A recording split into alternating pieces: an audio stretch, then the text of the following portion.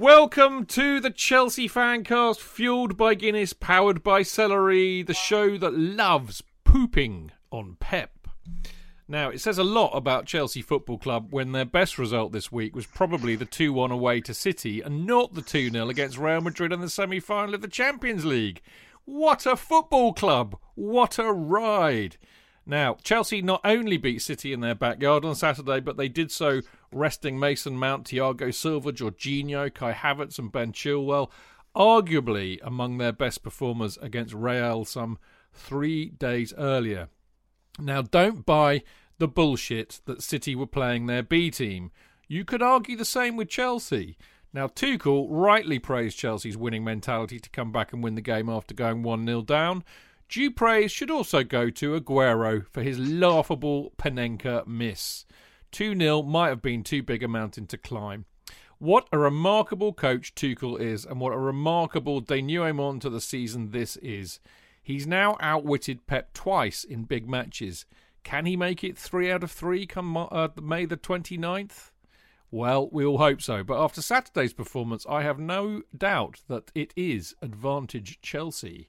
Chelsea FanCast number 820. Advantage Chelsea. And there you go. And on this erstwhile, the mood in the Chelsea and the Chelsea FanCast camp is just outrageous at the moment. It's just so great to see. And I'm as delighted to see Mr. J.K. himself. No, not the Jamiroquai Essex boy. No, this is West London's finest equivalent, without the hat, I hasten to add. I have got an advanced series of hats, I have to say, that I don't get the opportunity to wear while Zooming because it's a bit hot. But perhaps I should bring the changes and do a little dance. He was always very good at doing a kind of shuffly disco dance, wasn't he, J.K.? Yeah. Wearing a kind of goat hat or something completely inappropriate. Buffalo hat. J.K. the Space Cowboy. He is. Yeah.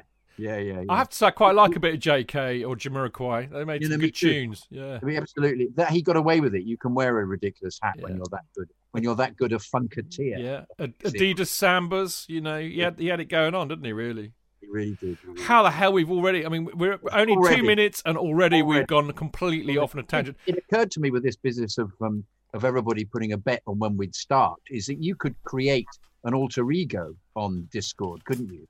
And go in and say, it's going to be 1707, I bet you, whatever it would be in amount of money, and then deliberately manufacture it. So it started, then you would be quids in. Yeah, I think that's called insider trading, mate. Indeed. Would you not be interested in doing that? No, because you get banged up for that kind of thing. Yeah. But, unless you're Piers Morgan, allegedly. Allegedly. Anyway, fabulous to be on. I'm still glowing from our performances. And you just then think, he'll win everything, won't he? And then part of me goes, no, I'm Chelsea pessimist. No, he won't. They'll lose. Leicester will do a West Bromwich on us. No, it'll all fall apart. But no, I just can't see it. I just think they're playing so wonderfully. And the joy at the end of the games is so consuming when everybody gets hugged and they all hug him back. And he's just such a magnificent manager. And he's completely magnificent. And I was allowed to have two of my great. I've got a man crush on him, and I've got one now, obviously on Marcus Alonso. I always have, because he scored again, and he's got great hair. And not the only one. I was glad to see. And like you, Chidge, he's got great hair. So unfortunately, as a person who will never have great hair, and I think the assembled company here, forgive me, they had great hair. Of us have got any hair that. Yeah, but hang on, JK. I've seen pictures of these two who will remain nameless until you introduce them. I've seen them with hair, and one of them had a wonderful curly mop. And the other had he had a whole kind of new romantic thing going on, which was very, very... Those new romantic pictures of said person who I've yet to introduce are fantastic to behold. I love them so much. They're great. Indeed. So anyway, of course, may I introduce them? We have on the show, no, in no particular order, but of course, the housewife's choice himself. It's the goalie, the great goalie of the FanCast. It's Clayton Behrman. Hooray! And happy birthday for last week. Happy birthday for last week, mate. Thank you very much indeed. Yes, and thank you to everybody who wished me a happy birthday, which is most gratifying and very humbling. Humbling. Good to see you. Good to see you, my friend. Who else have we got, JK? Well, we have another great savant of Chelsea. Great knowledge. Great. He's a seer. He is. He's got great stall down by the Broadway itself. It is Mr. Gate 17 himself. Great publisher, Mr. Marco Worrell. Woo-hoo-hoo-hoo. Buonasera, amici. Lovely to see you, my friend. Good to see you, mate. You're looking well. Yes, cleanly shaven. You are. I'm loving the blue specs, mate. Yeah, they're sort of inspired by the gods of snooker, which was on television last night with a very fine soundtrack. There we go. I'm loving that. I've recently kind of basically got. I've just binge watched Ashes to Ashes with the absolutely wonderful Keeley Hawes, and the soundtrack to that is absolutely banging. And I've now gone straight back into Life on Mars, and the soundtrack is equally banging, but not quite as, for me, not as banging as Ashes to Ashes, because Ashes to Ashes is really my decade, really. Do you mean Ashes to Ashes when England won the Ashes for the first time in 2005? No. I'm thinking the one with Phil Glenister, mate. Phil Glenister. Oh, that one, okay. Yeah. Anyway, enough of all our waffle. It's really lovely to see. It's not often we've had both Clayton and Marco on the same show, so this is going to be uber fun, mate, I can tell you. So, hands across the water. Yes, indeed. Now, on the show tonight, we look at a game of two halves against City, Chelsea's winning mentality, Alonso scoring again, James standing out, and Tuchel outsmarting Pep again. And we will ask if it'll have a bearing on the Champions League final. In part two, we look ahead to the match against the Arsenal on Wednesday evening. Now, with us beating City and Leicester, West Ham and Spurs all losing, Chelsea are now third. So will one more win seal a top four finish? Will Arsenal turn up like Brazil 1970? Having been distinctly average recently. We will be talking about that. And in part three, we have several wonderful emails to read out. We've got loads of fantastic Discord questions to answer. And we will be revealing the results of the Fannies for April, which in English is the Man of the Month, the Celery Moment for April, and the Guinness Moment for April. Now, do not forget, you can listen to the show live every Monday at 7 p.m. by going to Mixlr, which is mixlr.com/Chelsea-FanCast, where, of course, you can join in the chat, in the old chat room. And they've been a bit fruity so far. Somebody was being very rude about your love for Alonso, JK. Why? Well, kind of saying you could have a bit of a hand shandy to his hair, which I thought was a bit over the top.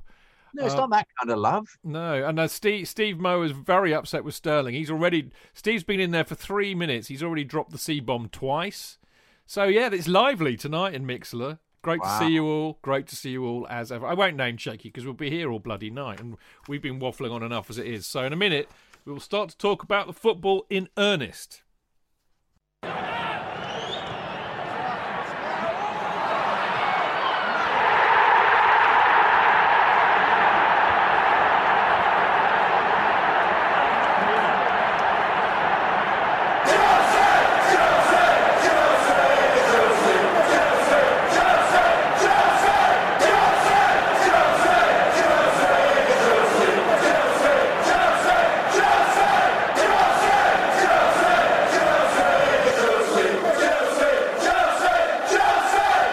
So, JK.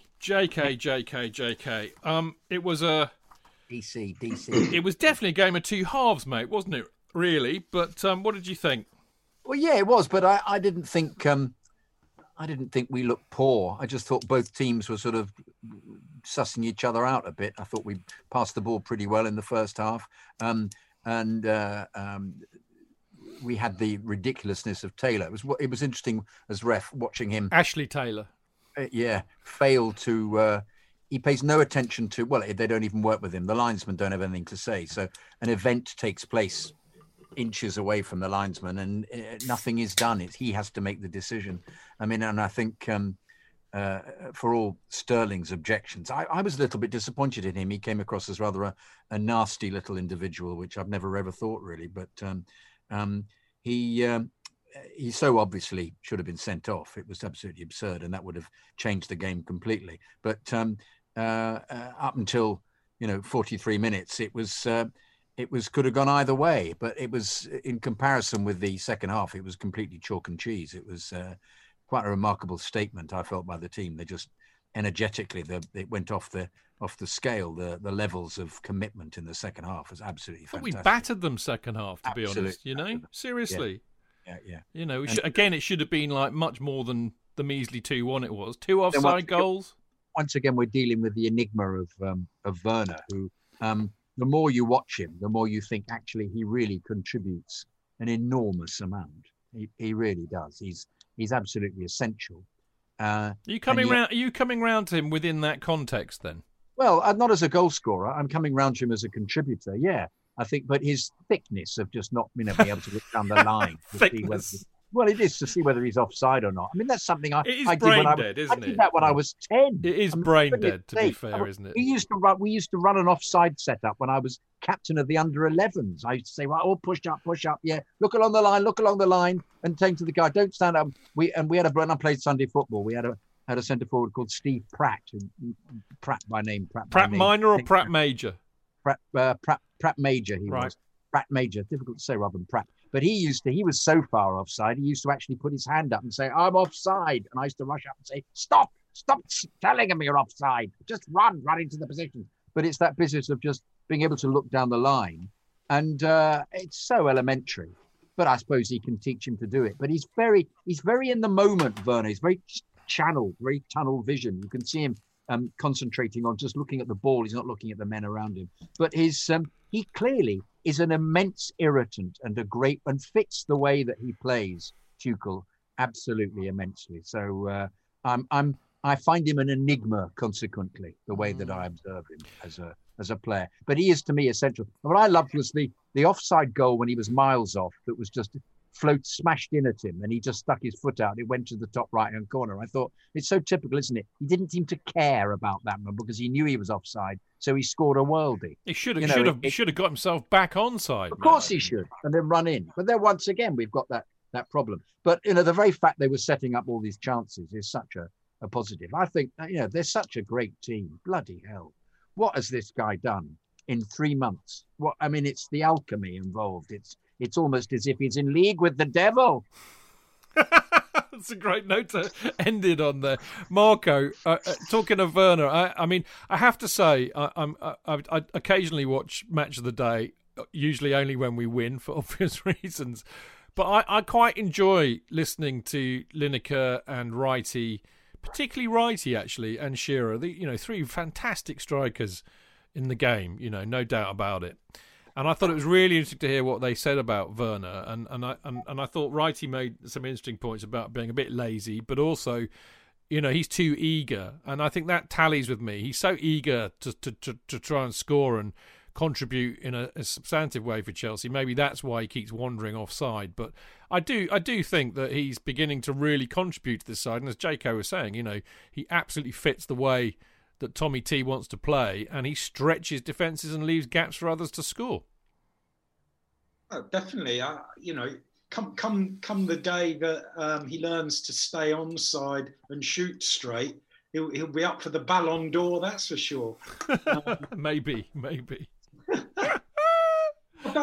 He's an exciting player to watch, and you kind of he's got that enthusiasm for playing for Chelsea that means that he'll always stay on the good side of supporters, even if he's wasteful. Yeah, that's a really good point, Marco. Yeah.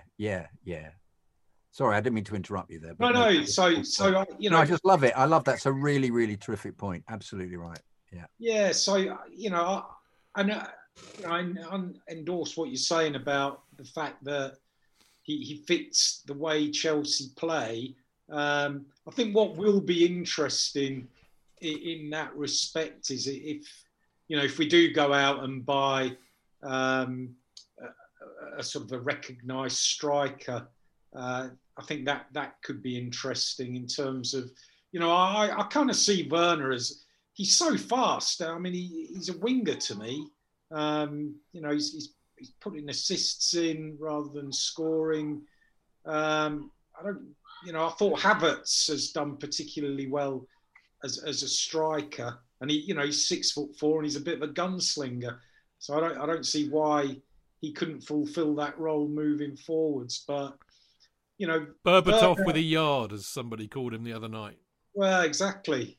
But Werner, I like him. He's Chelsea, isn't he? He is. He likes playing for Chelsea football. Marco, how could you not love anybody who's like that short and the way that they run? I don't know what it is. It always amuses me when I see short people running because their legs look like pistons, and he's just. I find it really endearing. I think he would have fitted in really, really well with Glenn Hoddle's blue and white army, with all the little diddy men that we had up front, like Johnny Spencer and all of that. He reminds me of that kind of era, but it's just the way he runs. I'm trying to figure out how can you run so fast because your legs are so short. It just defies physics. But there you go, Clayton. It was quite nutty, wasn't it, that last 5 minutes of the first half? Well, I mean, as JK said, it should never have been a yellow for Sterling. That, for me, was a red all day long, which means he wouldn't have been on hand to score. I mean, Aguero's first touch was so poor and Sterling walloped it in, which was a pretty good play of him. And then there was the penalty. I'm not convinced it was a penalty on Jesus. I think he bought it hook, line, and sinker. Yes, absolutely agree. And then Aguero's laughable Panenka. I mean, it was the most comical and mad 5 minutes I've seen at a football match for a long time, wasn't it? Yeah, I thought it was absolutely typical of what looked like a testimonial game in the first half, where both teams, there wasn't any energy on show, and both teams were sort of playing, but they weren't. I mean, it's very difficult. I mean, both teams got to the Champions League final during the week. The amount of energy expended in doing that is huge. So, we weren't really going to have a great game, especially as we're now playing them in the final. But yeah, I mean, the penalty they got was a farce. He kicked his own leg. It's really fun. What? He kicked his own leg, Clayton. Did you see that? I just thought, I thought how ironic. You thought, oh God, Anthony Taylor can't wait to give them a penalty. And yet, ironically, the one that was much more of a penalty than the one he gave, he didn't give. And I suppose it's his arrogance. He doesn't seem to look at it. I mean, Stuart Atwell was the other idiot involved. Yeah. It's his power. It's his status that he doesn't like chatting to the other VAR official. And if you looked, the linesman was there next to it, did nothing. Could have obviously flagged, did nothing. Absolutely he won't let them do it. He won't. That's his rule with the linesman. They don't contribute at all. Yeah. No, it was a bizarre passage of play. Do we know whether Christensen's injured? Yeah, I believe so. What we do know. But I don't think he's bad. I mean, when I looked at some stuff from Football London today, and they think it'll be days, not weeks. Well, it sort of had a real touch of the sort of the Villa game, doesn't it? The Villa game where he. I know what you mean. I have to say, I'm not. I don't agree, and I'll tell you for why. He was wearing cycling shorts, so clearly. He has what they call. He'd cycled all the way up there. That's right. He'd cycled all the way up there. So he must have been tired. If only tired. he'd had his helmet and his goggles on, it'd have been fine. No. I mean, it's a lazy comparison because the Villa game, he was actually fouled before they scored, and that wasn't given. But I think he had a bit of a tight hammy going into the game, Clayton. That's what I'm saying. Maybe. I mean, he was out of position. He was a bit out of sorts, it has to be said. But for people to get on his back is ridiculous. He's been outstanding in the last couple of months. Absolutely outstanding. Ridiculous. And as for the penalty, hats off to our wonderful goalkeeper. Yeah. Well, yeah, thank you. I mean, because everybody's been going on saying how awful that penalty was. And actually, I thought Mendy did brilliantly for that. Explain. He basically didn't commit himself. Yeah. And because he didn't commit himself, it ended up looking absolutely hysterically funny. It was just one of those carpet-slapping moments. If he'd have dived full length like they often do, that would have gone straight over him, and everybody would be saying how brilliant it was. Absolutely, but it basically showed the arrogance. Yeah. I don't want him at Chelsea. Aguero, not Mendy. God, no, yeah. never ever. Never ever.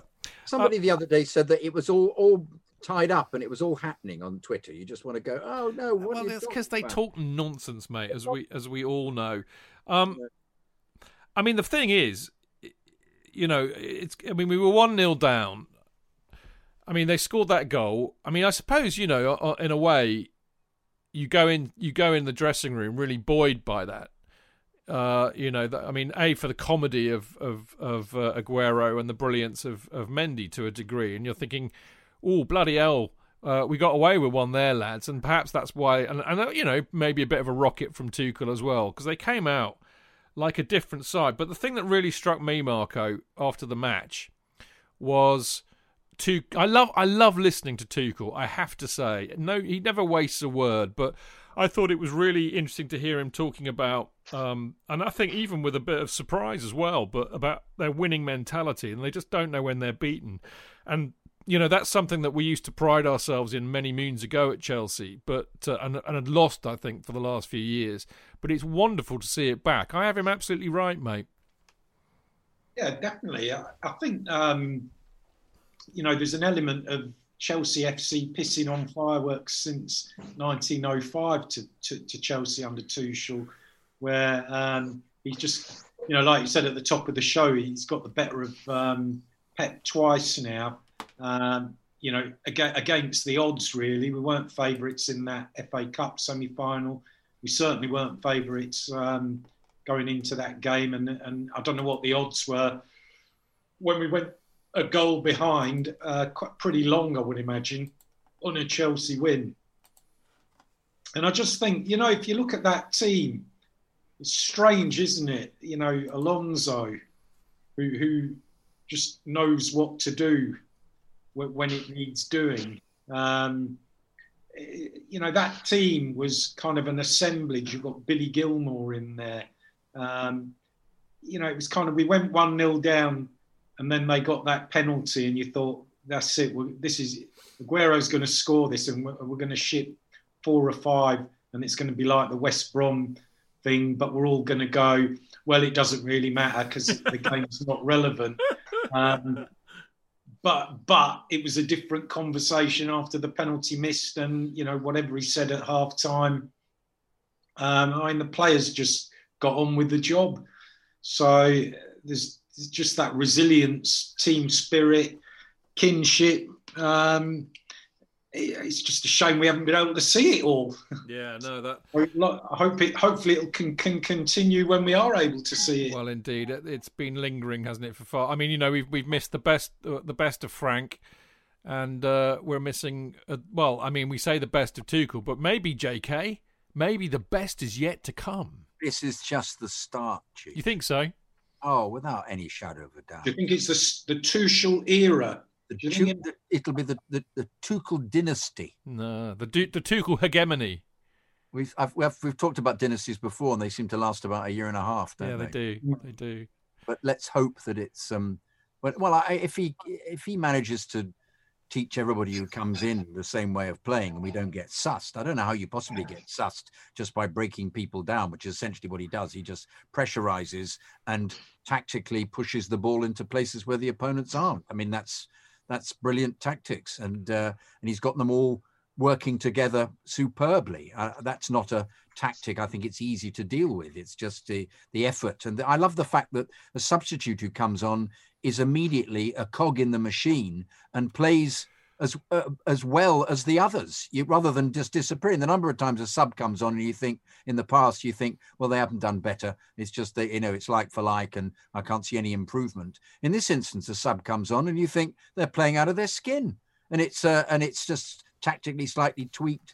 I just love the fact that we seem to suddenly find areas to attack that they couldn't deal with. And James played out of his skin in the second half. And even Alonso. I mean, somebody put on one of the apps I follow, one of the people I follow on I can't think of the word at the moment, but what do we do? We follow them on WhatsApp, and he was saying how he felt that it was obvious that I couldn't think. It was obvious how how slower the ball was being pushed around because Chilwell wasn't playing. Alonso doesn't get the ball out of his feet quickly enough. But I thought Alonso had a fine game. Yeah, agreed. I didn't think he's having difficulty defending here. I thought he was really on the case. I think he's just as part of the whole thing. And I think then we get into this dilemma as what's going to happen next year. Is he going to get rid of anybody? I can't see how you get rid of anybody at all other than Emerson because he's playing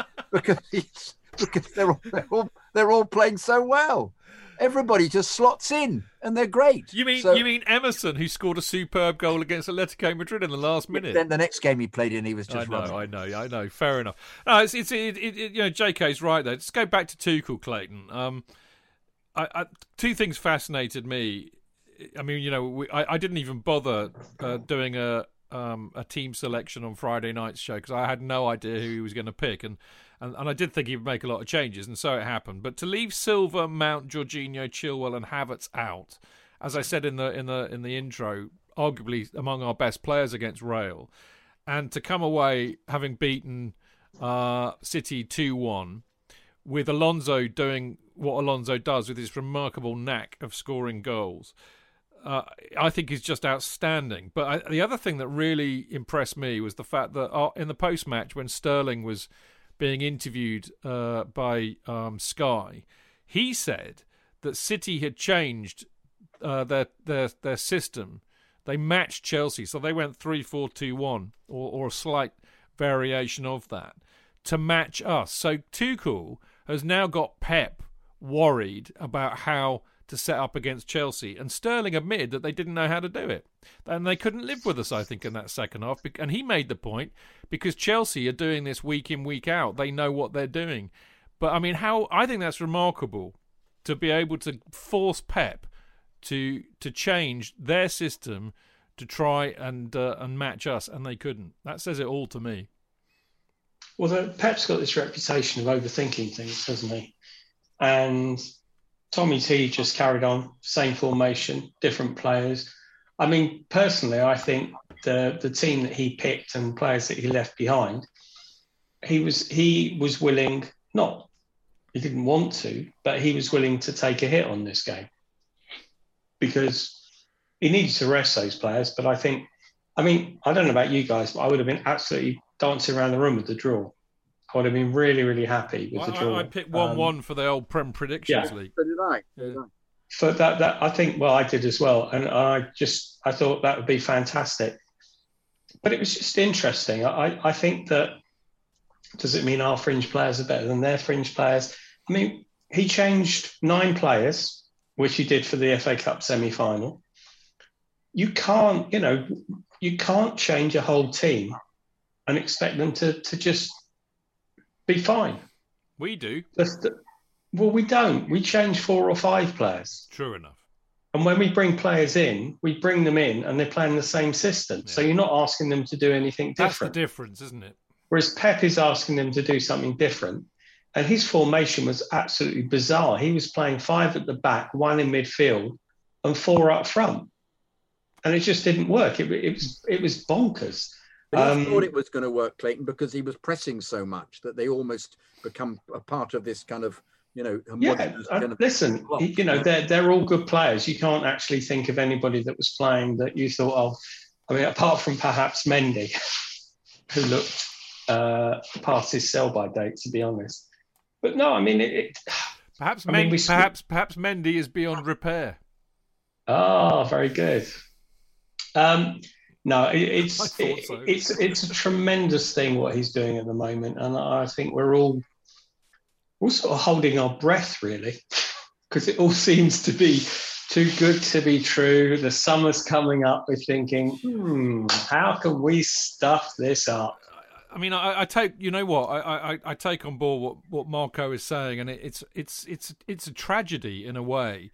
I mean, what we've seen for the last 3 months is arguably up there, with some of the best moments we've had at this club since Mourinho arrived, and none of us are there, and it just doesn't seem real. And I'd be interested to hear what you all think about it, actually, because just think what it would be like if we'd have been at all of these matches. And can you imagine what the atmosphere would be like? The pubs, the stall, and all of that. It would be insane, wouldn't it? Looking forward just to shouting out for him below. I love you, Thomas. You'd be throwing him your knickers, wouldn't you, JK? Yeah, well, the flowers and everything, bouquet everything, and then I'll be escorted out. And I say, I don't care. I love him so much. I don't care. With your red and green and white scarf, covering your privates. I know.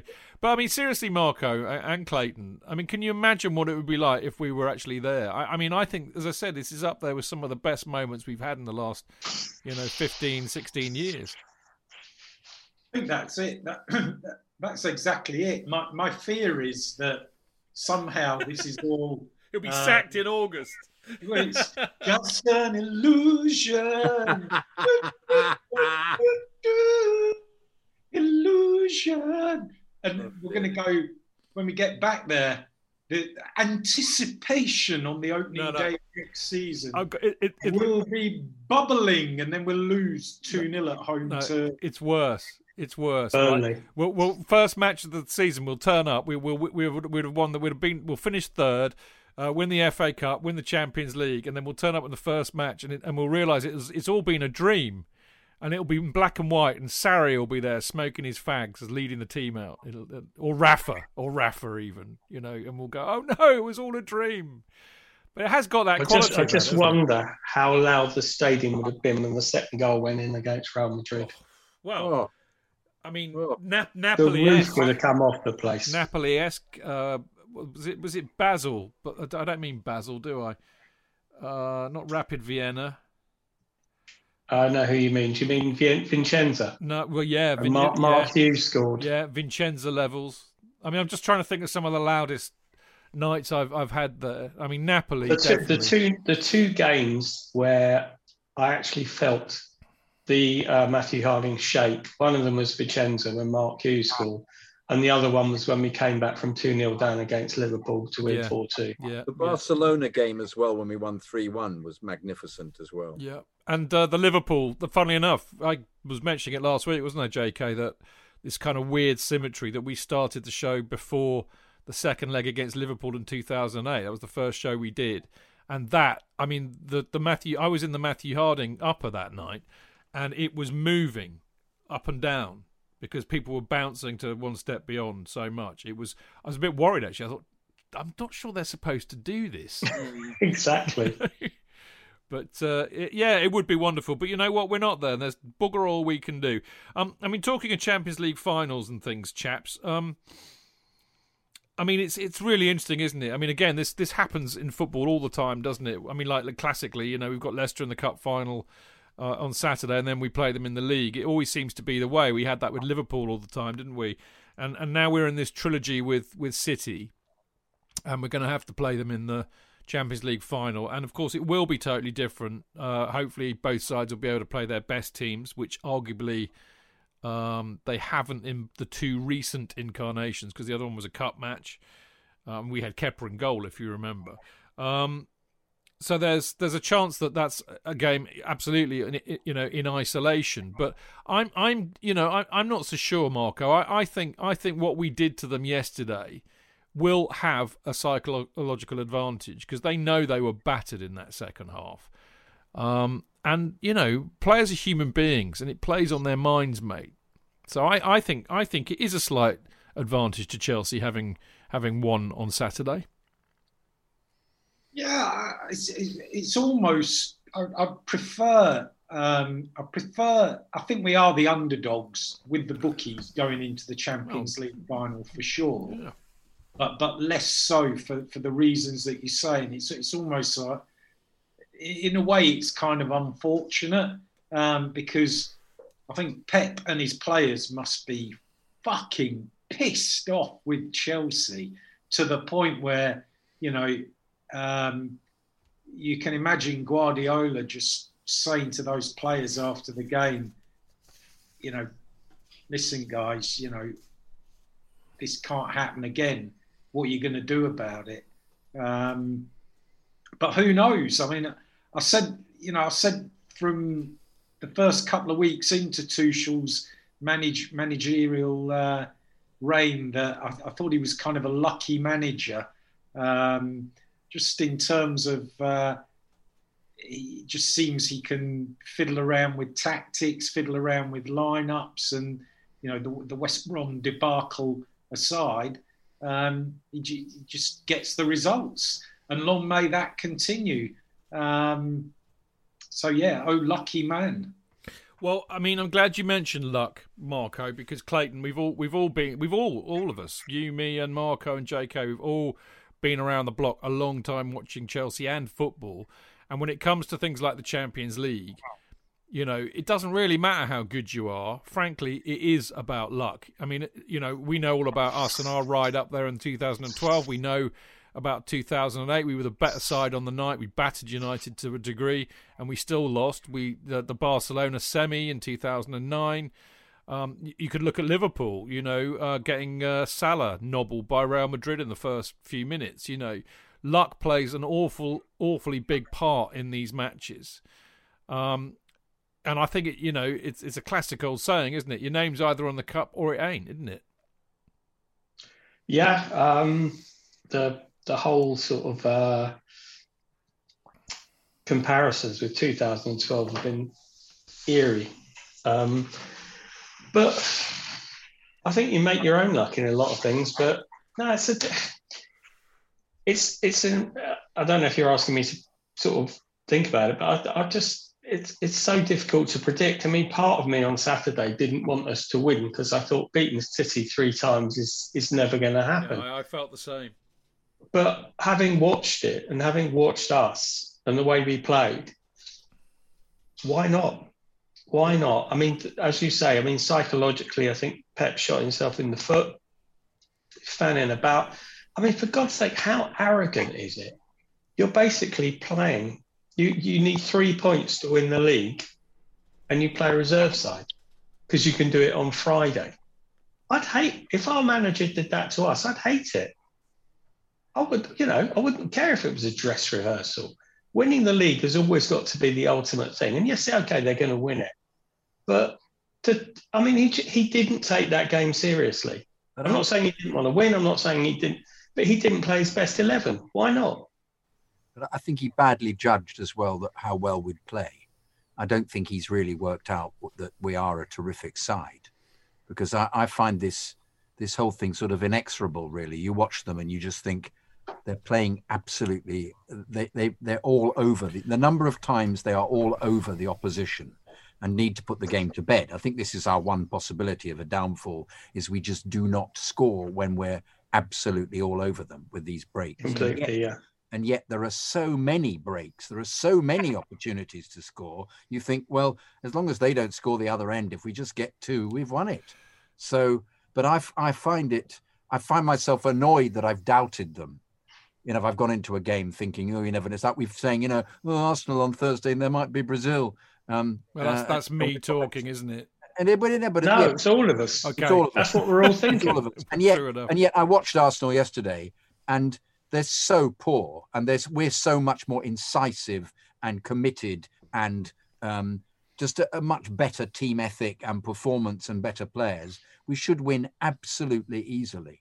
And I think that will be borne out. But nonetheless, you still have these doubts all the time because you're a Chelsea fan, because we're so used to watching them. On the Pep point, I think this and Chelsea and City. I mean, given that City, it's amazing. It just shows you how much fun all this is. We're already previewing the final, and it's 3 weeks away. We can't resist.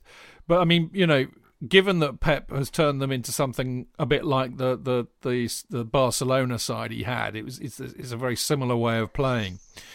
And if you remember, in the kind of zenith of Mourinho and the Mourinho team's greatness, You're going to say the Zenith Data Systems Cup. Well, I'm not quite invoking the Zenith Data Systems Cup, Marco, but maybe I will. But I mean, the point is that, at that period, we played Barcelona a lot and we played Pep a lot. Pep never beat Chelsea as a Barcelona manager. And I think largely because we knew how to play them. We defended like Trojans. We chased everything. We worked twice as hard as them. We battered them psychologically and physically. And we rode our luck. And we put the ball in the back of the net when we needed to. And I have a similar feeling about the way this Chelsea side under Tuchel plays against Pep's sides. They do not like playing against us because we get right up their arse.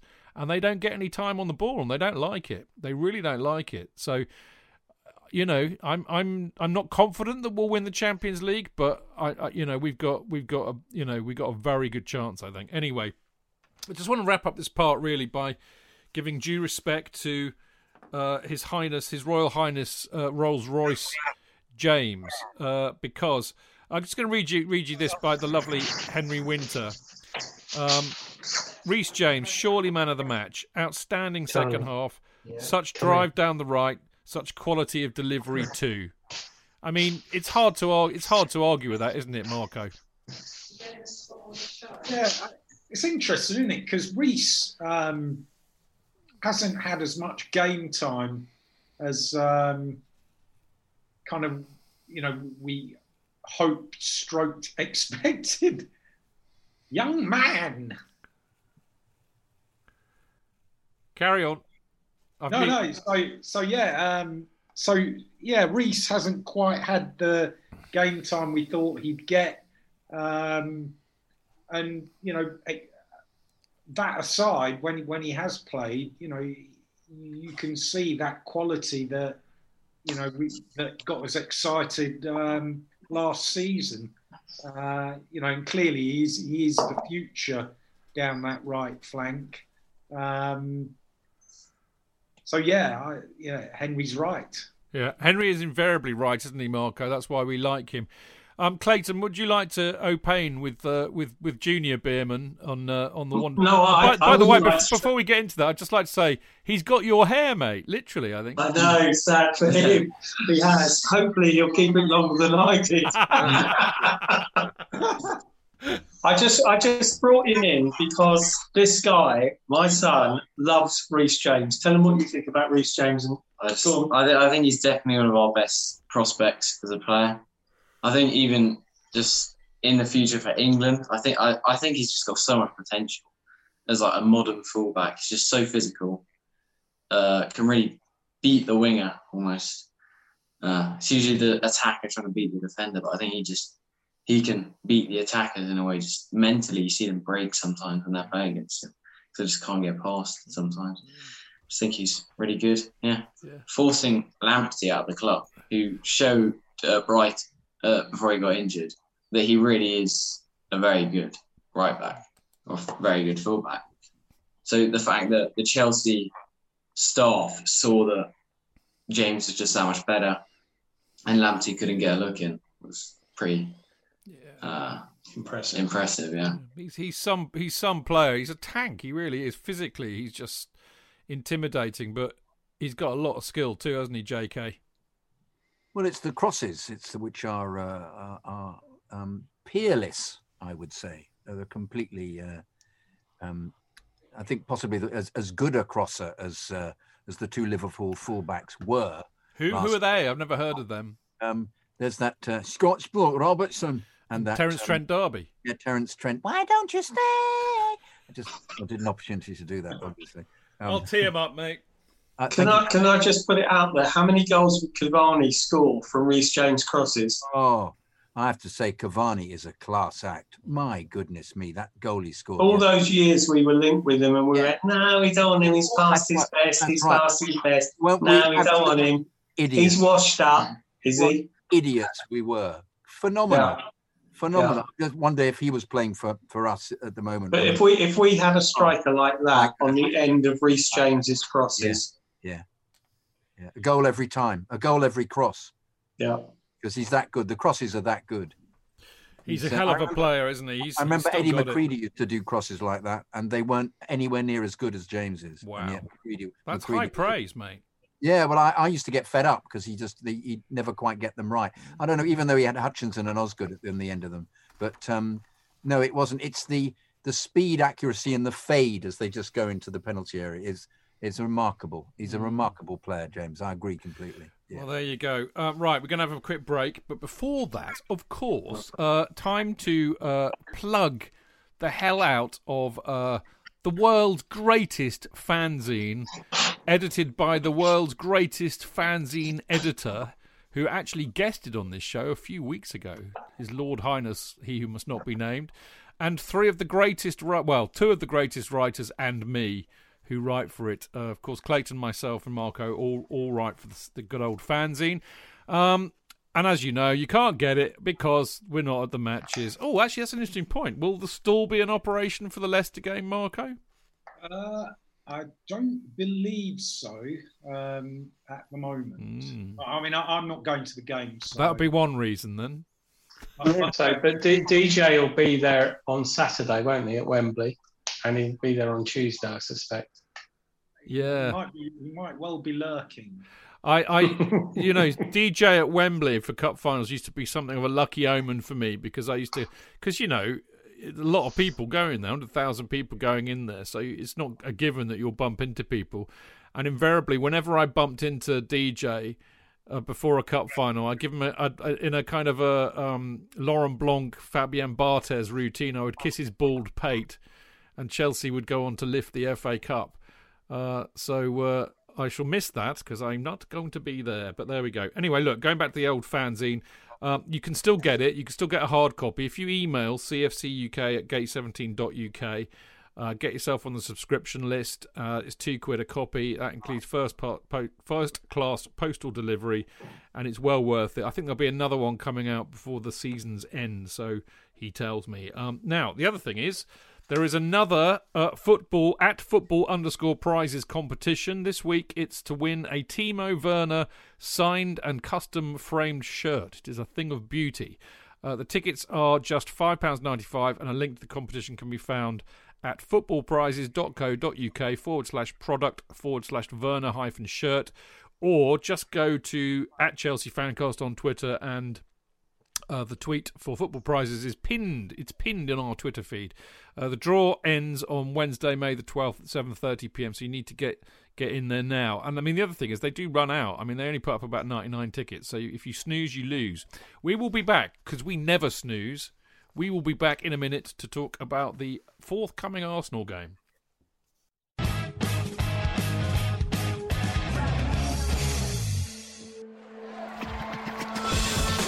Real fans, real opinions. I'm Jason Cundy, and you're listening to Chidge and the boys on the Chelsea Football Fancast. Total nutters and proper Chelsea. Footballfancast.com.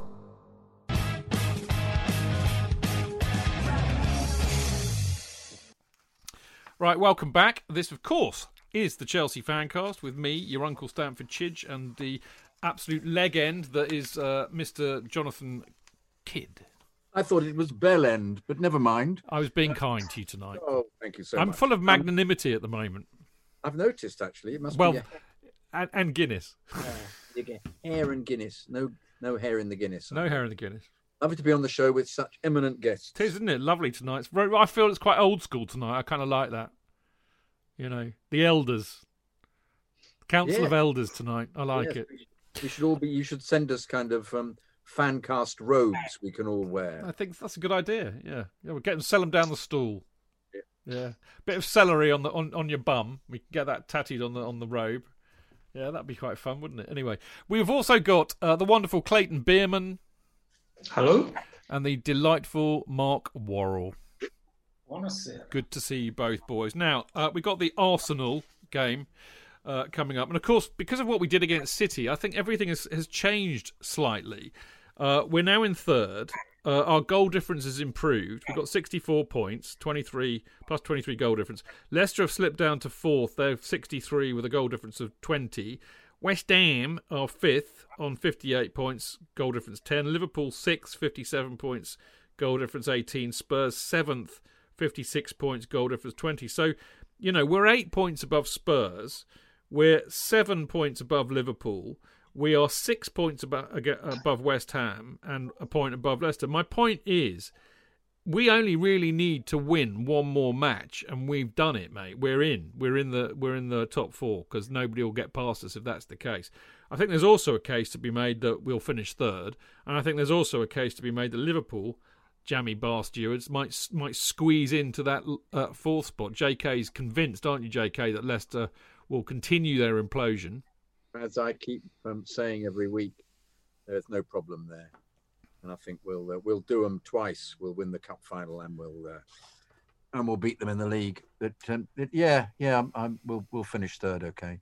But I don't know. I think the Hammers will still keep going. I'm not convinced that Liverpool. Yeah, but they're 6 points behind us. There's 3 games left. No, I mean, one, for finishing, if Leicester still implode, I think Hammers could get the last spot. I don't think Liverpool will. I think Liverpool have got 4 games left, of course. So they've got an extra game. Extra game, have they? And it's their other game is United away. Well, then exactly, they'll have to win them all, and I'm not convinced that they're anywhere near good enough. And none of the players as he's got in the squad that he puts in is anywhere near as good as the team who won it last year. I mean, we've been worried about the run-in for a while. I mean, this is the point, Marco, isn't it? I mean, beating City was huge because that was the game that we all thought we might not win. That was the one we couldn't rely on. We might get 0 point for that one. So the fact that we got 3 out of that, I think, has just eased the pressure considerably, even though we've got an FA Cup final in between the Arsenal and the Leicester game. I'm convinced. Beat Arsenal on Wednesday, home and hose, mate. Yeah, I agree. And, what a great position to be going into that Arsenal game. They're a weird team, aren't they, Arsenal? They're a weird team with weird fans, mate, as we all know. They are. They're like, I don't know, they're like the Norwich City of London, aren't they? Yeah. Strange team. So I would be quietly confident about that game. And then of course, Willian's going to turn up and play like Pelé. Which would be typical, wouldn't it? Because he has been beyond... I have Arsenal mates who are threatening violence on me for us selling William to them. So awful has he been. Now, just to add insult to injury, chaps, because I know Marco's in the old Premier Predictions League with me. I had a right old Western Super this weekend because I had a last-minute winner. I can't remember what match it was now, which scuppered me, and I had 2-1 for Arsenal. West Brom scored a brilliant goal to get it back to 2-1. There's like 10 minutes to go, and I'm thinking, no, this is all good. Chidge is going to come home with the bacon and put Simon back in his place. He's been ripping me out on Discord all week, saying, Chidge, I'm coming for you. And Willian, who's been absolutely shocking, last bloody minute, free kick outside the box, boom, thank you very much. And I didn't get max points. And Clayton, this is typical Willian. I think not only I'm worried that he will come back and haunt us. Hence my Brazilian quip.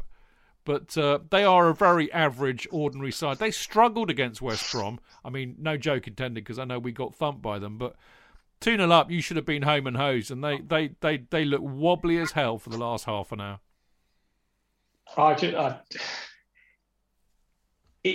We mentioned it in the last part. I mean, you look at the two teams, you look at the last couple of months, we should be thinking it's Arsenal, so what? Should be easy. You look at our results, look at their results, but we don't think that. We don't think that. One, because they've had the Indian sign over us. Now, whether that was the Indian sign over Frank, or whether it's just us as a team, I'm not sure. I mean, if you remember, all those years ago, which was December, when we basically played them, and I think we were on the back of X number of wins. They were absolutely going through an awful performance. They played a team full of kids. They played us off the park. But that was a different Chelsea. That Chelsea didn't turn up that day. I've not seen a Tuchel team not turn up. Yeah, ever. It was Boxing Day, wasn't it? They were still drunk from Christmas Day, I reckon. I've got no idea, but it was without doubt one of the most abject performances that I've seen. It was just awful. I think I can't see it happening on Wednesday. I mean, I can see it happening because we're Chelsea, but I can't, in reality, see us losing to them. I mean, it's not even an if, is it? If we play as well as we've been playing, and we play with the same tactics, and we play with the same tempo, and we play with the same commitment and the same team structure, we will completely take them to the cleaners. Once again, the difficulty, as I say, is how many times we put the ball in the net. But we are so more advanced than they are as a team, and I felt that, in fact, that contribution, that game, contributed to Frank's downfall. That was one of the reasons, as well as the Leicester game and the City game, because it was a team just not appearing, and we've yet to experience that. And I can't see how that will happen with this Chelsea, because there is too much commitment from the manager and the team, and too much teamwork. I can't see it happening. So I predict an absolutely easy victory for us. I mean, it's interesting, isn't it, Marco? Because I mean, you've got a few Gooner mates as well, and they're apoplectic at the moment. There's something really toxic about Arsenal at the moment. They don't like Arteta. They don't think he's good enough. I mean, he made some really weird decisions, and he took off the best players against West Brom, and they suddenly looked awful. They're going to miss out on Europe for the first time in 25 years. They're in their lowest league position since 1994-95. Oh, how we are laughing. Let's all laugh at Arsenal. Let's all laugh at Arsenal. I mean, you've got to love this. You've got to enjoy this. But there is that nagging doubt in my head about the football gods. But should I be this worried? I'm just actually one of my Gooner mates, Grandad, who I gave a name check to in my last fanzine article. I'm just looking at our Twitter private message banter. He now back. He's so pissed off with Arsenal, he actually makes money backing against them in various games. So here's a few comments from the other day. Bring back Arsenal. What about Lampard? We are fucking awful. Arteta has to go. Yeah. There we so go. Yeah, so it's all stacking up nicely for Willian to curl one over the wall and upset us. Yeah. Who's going to be in goal though? Will it be Mendy again? Will Kepa play in the cup final? Well, it's a good segue. I mean, this is what I think the team will be. I think going, listen to what you lot were saying, and I mean, Pep making a rick of the selection last Saturday. I don't think Tuchel will do the same thing. So I think he'll look at it like, let's get this one. If we win against Arsenal, we're in the top 4. Job done. We can then focus on winning the FA Cup, and then we can focus on winning the European Cup. So I think he'll go strong. I think he'll go Mendy, Rudiger, Silva, because of course Christensen there'll be a doubt about, Azpilicueta, Chilwell, Jorginho, Kante, James as the right wing back, and then I think he'll go Werner, Havertz, Mount up top.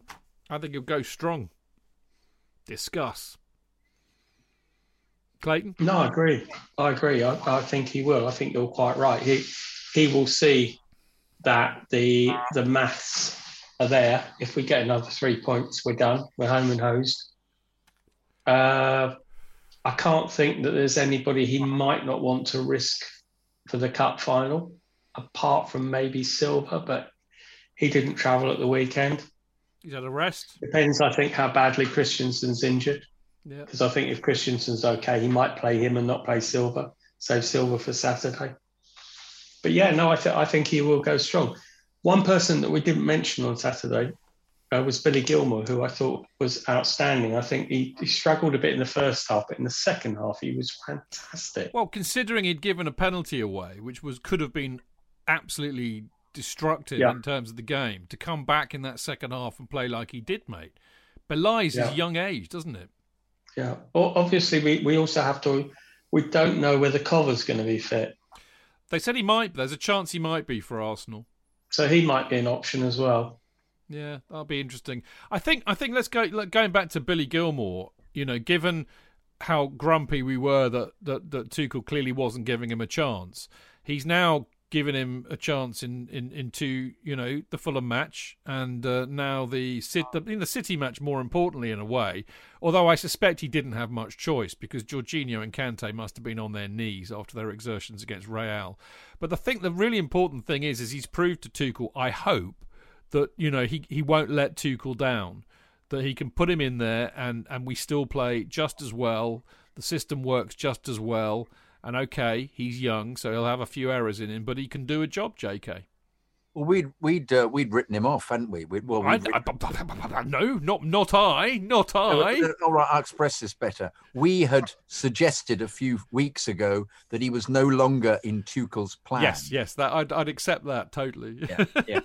Rather than saying he wasn't good enough, but we were mooting that perhaps he wasn't good enough. Perhaps he was too slight. Adrian mooting. Clever, very clever, very clever. For those who don't know Clayton's reference, because it's esoteric to say the least.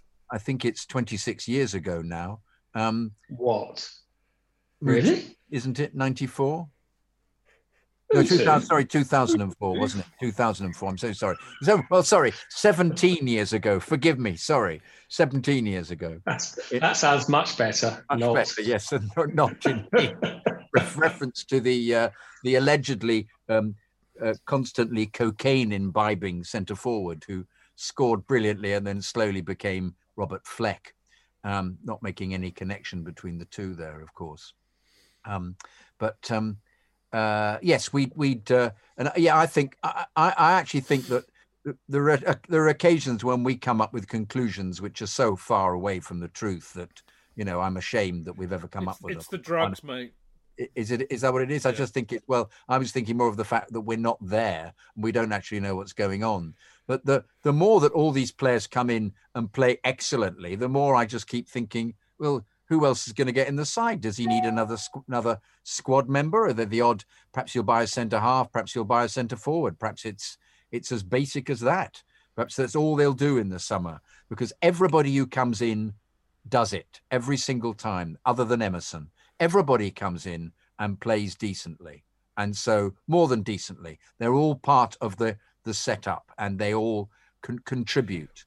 And it is a testament to the manager's brilliance. Well, I mean, on that point, Marco, I mean, a player who I love and desperately want to see do. I mean, as much as I want to see Billy Gilmour do well, I really want to see Hudson-Odoi do well as well. And I thought he looked good when he came on. It was great. Yeah, I mean, unlucky with the offside. I mean, it was offside. Oh. It was offside, but a Nat's cock. Great goal. And it was a good goal. It was good that Werner was also offside with him. Oh, of course. Just in case he was, just in case he felt lonely. He's all heart. Don't worry. That's the mark of a team player, actually, Clay. Exactly. But Marco, I mean, he could have scored that goal if Alonso hadn't shanked it in, which kind of for me made it all the sweeter, really. But I'd like to see Hudson-Odoi do well. I want to see Billy Gilmour do well, and I don't think. I mean, the only person really who's been snuffed out is Tammy Abraham, and I think that's more of a system issue than a he doesn't rate him as a player issue. No, he just doesn't fit into the system that. I mean, you could say the same about Ollie Giroud. He doesn't play Ollie Giroud for the same reason. It's not the system he wants to play. Whereas Hudson-Odoi and Gilmour will and can fit into that system, and it's just a question of right time, right game. I think the summer's going to be interesting.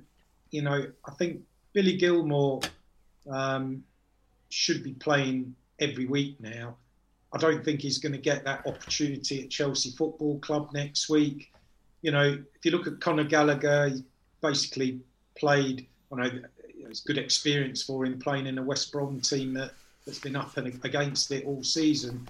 But he's developed as a player and as a man, getting that game time. And I can't see Billy getting that many games next season. I think it would be better for his development to get a really good loan move to a Premier League club where he can play every week.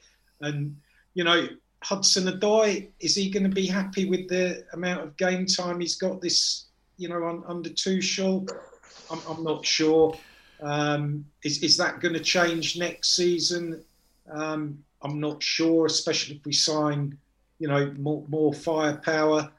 I don't know. You know, Hudson-Odoi, he will want to be playing every week. He's not getting that game time. So how old is he, mate? Do you know? Do you remember? 22. Will he care if we won the Champions League? Won't he want to be associated with the side that's won the Champions League, knowing that he could have a permanent place if he steps up, rather than thinking I'm not getting enough game time? If they won, does that not change everything? Well, I think the facts of the matter are he's not getting in the team now, so I don't see that changing, because you know, in a similar way that Tammy's sort of been marginalised, Hudson-Odoi, you know, isn't getting a game. Will he start against Arsenal? That's the question. I don't think so. Will he start against Arsenal? Maybe not. Definitely won't start in the cup final.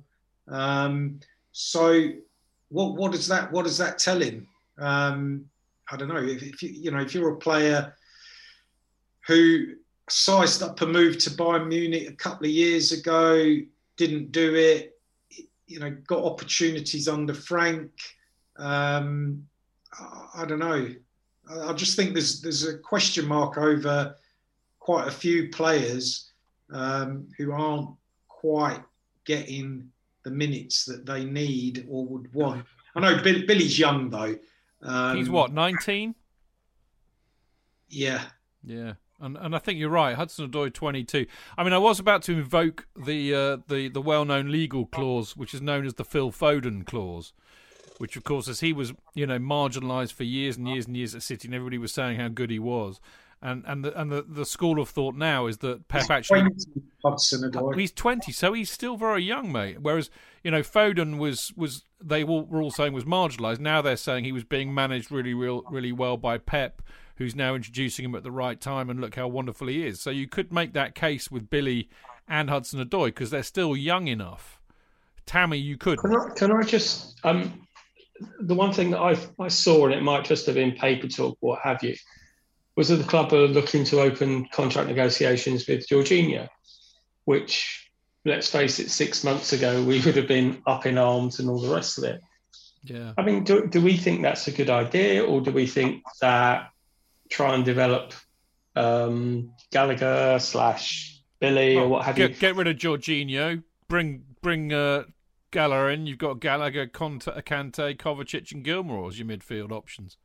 Because I mean, I can understand exactly that Gilmour needs to play, but Kante's not going to play all the time. No. He can't play all the time.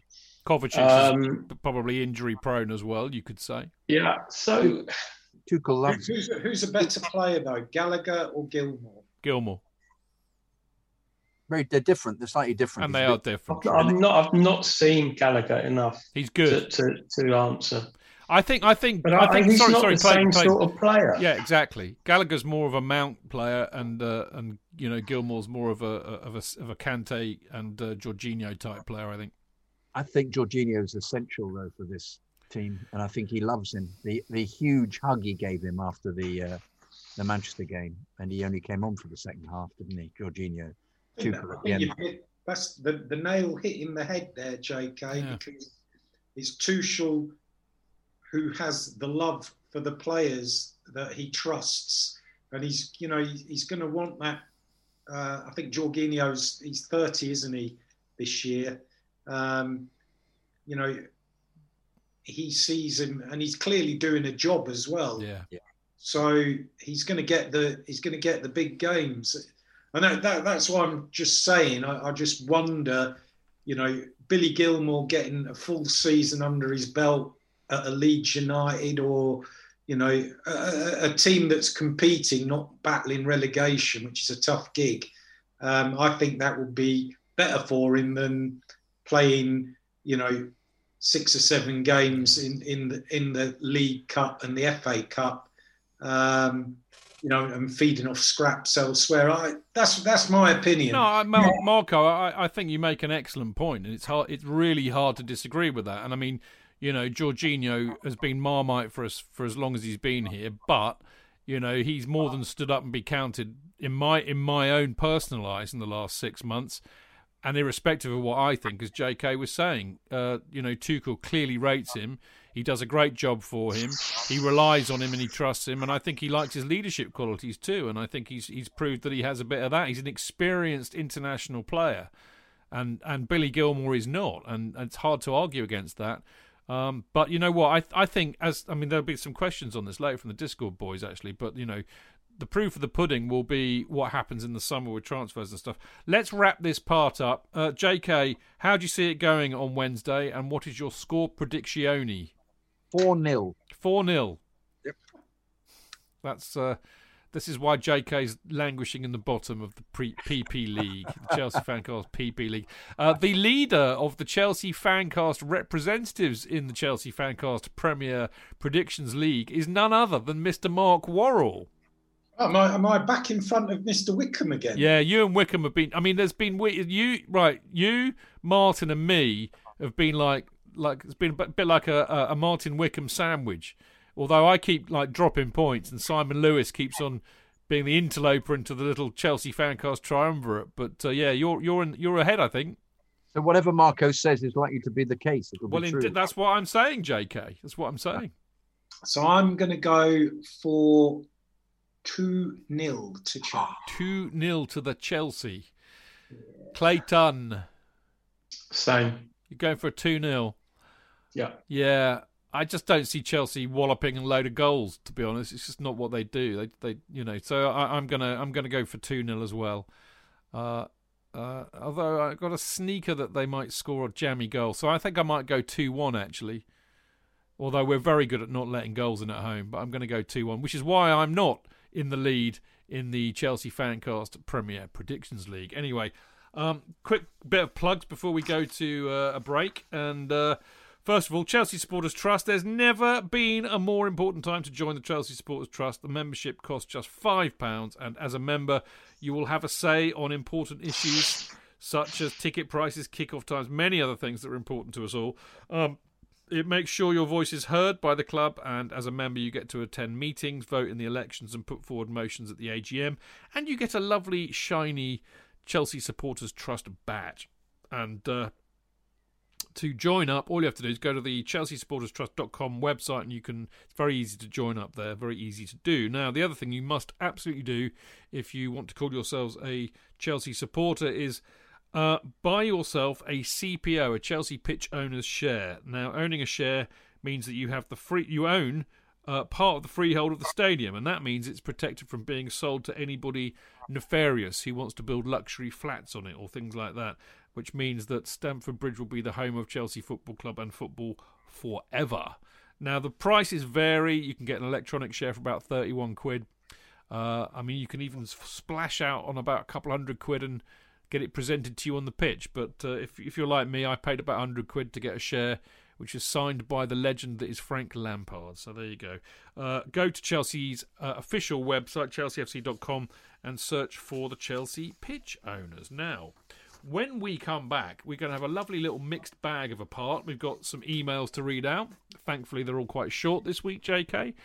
We've got loads of Discord questions, which will really set a nice big old debate going for us all. And then finally, I will reveal the results of the April Fannies. So there we go. We'll see you in a minute.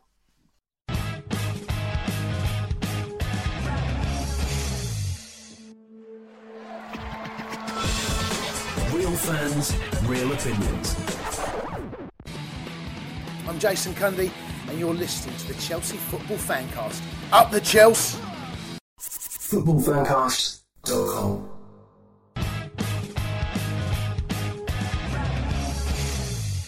Right, welcome back. This is the Chelsea Fancast. Me, Stamford Chidge, him down there, Mr. Jonathan Kidd. Great to be on the show. And the lovely Clayton Bierman, the housewife's choice. Yo, yo, yo. And the lovely, wonderful, beneficent Mr. Marco Worrell. Right, now, as I said, I offered up a bit of a mixed bag. It is a bit of a mixed bag, but it could be quite fun, this, actually. I've decided this part is going to be a lot of fun. And the fun starts with some great emails, JK. The first one is from Mark Graver. Mark Graver. Dear all, what a fantastic result. The only thing missing was the crowd chanting, Can we play you every week? I'll be in Christchurch, New Zealand for the final. If anyone listening knows somewhere that might be showing the final, it would be good to find out. Cheers, Mark. Yeah, I mean, if you're in New Zealand, in Christchurch, and you're listening to this, and I mean, I don't know how you would get hold of Mark, actually. Get hold of me. Email me at chelseafancast@gmail.com, and then we will put you in touch with Mark, because he's a lovely bloke. I think I've met, I could be wrong, but I think I've met Mark for a beer or three in the Cock in the past, so he'll be great fun to watch the game with. Now, the second one I will have to sing, because it is in fact a song, and it is mysteriously sent in by somebody who says he's called Chopper Aris. Whether it's the real Chopper Aris or not, I cannot tell you. But N'Golo Kante's magic, he wears a magic hat, he drives a Mini Cooper and lives in a council flat. He pops up on the left, he pops up on the right, and when we win in Istanbul, we'll sing this song all night. Oh, N'Golo Kante's magic, and so on, so on, so on. He wears a magic hat, he drives a Mini Cooper and lives in a council flat. I was doing the harmony check. I know, but I'm not going to sing the second verse, the repeated verse, but I think that's not bad at all, Chopper. I quite like that. I've just had some breaking news in Mixlr from New Zealand Zola 25. And if you're listening, Mark, which I know you will be, our friend from New Zealand who's in Mixlr right now says, go to the Bealey pub, mate. Bealey. So I'm presuming that is a pub in Christchurch. There'll be more of this breaking news live on Mixlr. So there we go. Loz B, who is as curmudgeonly as I am, and he knows that, says, you can't steal Fab's song, for fuck's sake. I think, do you know what? I first heard that song, and either Mark or Clayton will correct me on this. I remember coming back on a train to Winchester from London in the early 90s and listening to Gooner fans, who were all travelling back the same way, singing that song to the tune of Georgie Graham. Georgie Graham is magic, he wears a magic hat. So there you go. So it's been going around for ages. I think you can nick it. It's all right. JK. It's been going around since Lonnie Donegan in 1960. Who did he play for? He was an Irishman. He played for Shamrock. Skiffle FC. Hitman. Yeah, what? Skiffle FC. Yeah, Skiffle. Absolutely. Well done. Much funnier and quicker, Jude. Very good. I try. Sam Rolls? Sam Rolls, does he? Oh, okay. Hi there. Hi there. Hope you're well and up the Chelsea. Just found your email on your website. Just wondering if you know any pub gardens in or around Chelsea for May the 29th that will still be taking bookings. Need help? There's 3 of us. Look forward to chatting. Kind regards, and come on you Chelsea. Sam Rolls. Well, I have to kind of rescind myself from this one, because I'm not going to be in London, and so I don't know, and I have not actually been in a pub for over a year, and I've not been in London for months, so I wouldn't know, Sam. Do you boys have any knowledge on that? JK, Clayton, Marco? No, but all the pubs will be open from the 17th, so take your pick. I mean, I think the trouble is the booking element of it, isn't it? I mean, I would always say Chelsea Pensioner, that'll be quite wild, but you got to book all these places. I mean, the Cock's got a TV, I know. The Lily, I mean, all of our lot have booked that, I think.